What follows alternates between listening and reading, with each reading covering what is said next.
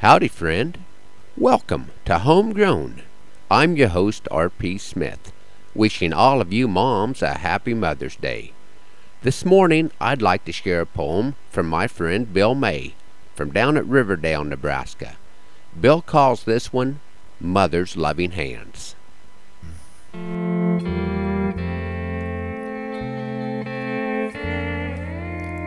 Yesterday I stopped by the care home to visit Mother one more time. Her 92 years of living have taken their toll on her memory and a portion of her mind. As she lay there in her bed sleeping, I noticed her hands, so thin and frail. I let my mind wander back through the years and how those two hands could milk a cow and make the foam rise in the pail.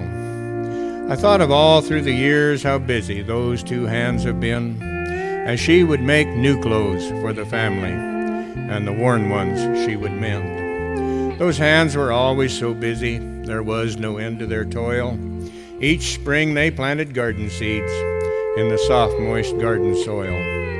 Those hands were always working to meet her family's needs, and there was always endless work to keep the garden free of weeds. When the garden was ripe for harvest, with timing oh so keen, those hands were always busy picking and shelling peas, picking and snapping beans. And how the shelves in the pantry would fill up with rows and rows of cans, all filled with fruits and vegetables placed there by Mother's loving hands. It must have been a mountain of potatoes that those two hands have peeled. It seems we always had potatoes at each and every meal. And oh, so many chickens those hands nurtured, raised, and dressed. It was God who, through Mother's hands, our family was truly blessed. I remember how those hands could mix and knead the dough when Mother was making bread. It was a never-ending job to keep her family fed. It was in that old cook stove that burned cobs or coal or wood. Mother baked those golden loaves of bread that tasted oh so good.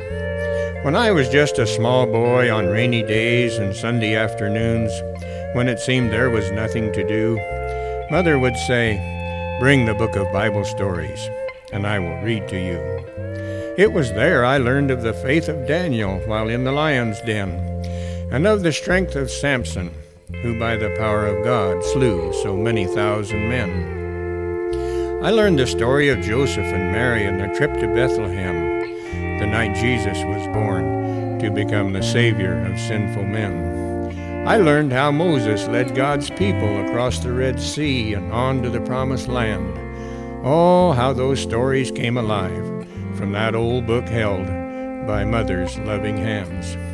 I remembered how tender those hands could be when we were sick or hurting, how they folded when Mother would pause to pray, and how tenderly they touched the little body in the casket when little Kenny passed away.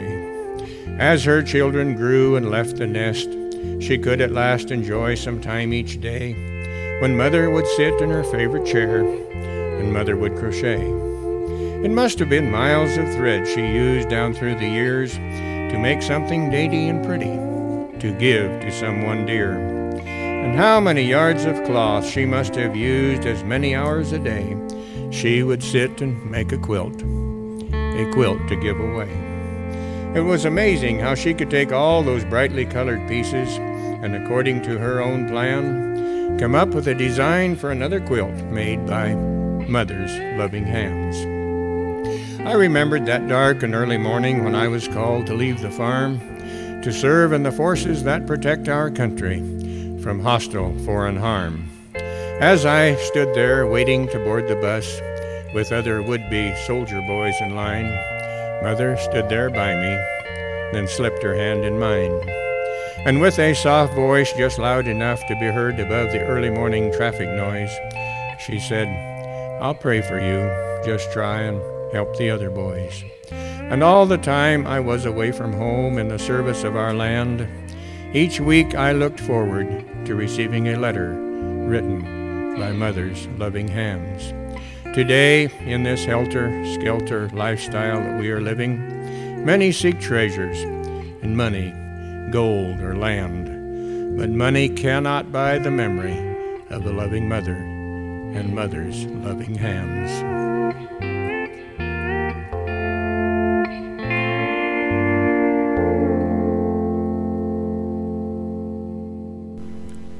Thanks, Bill, and thanks to you homegrown listeners for riding along this morning.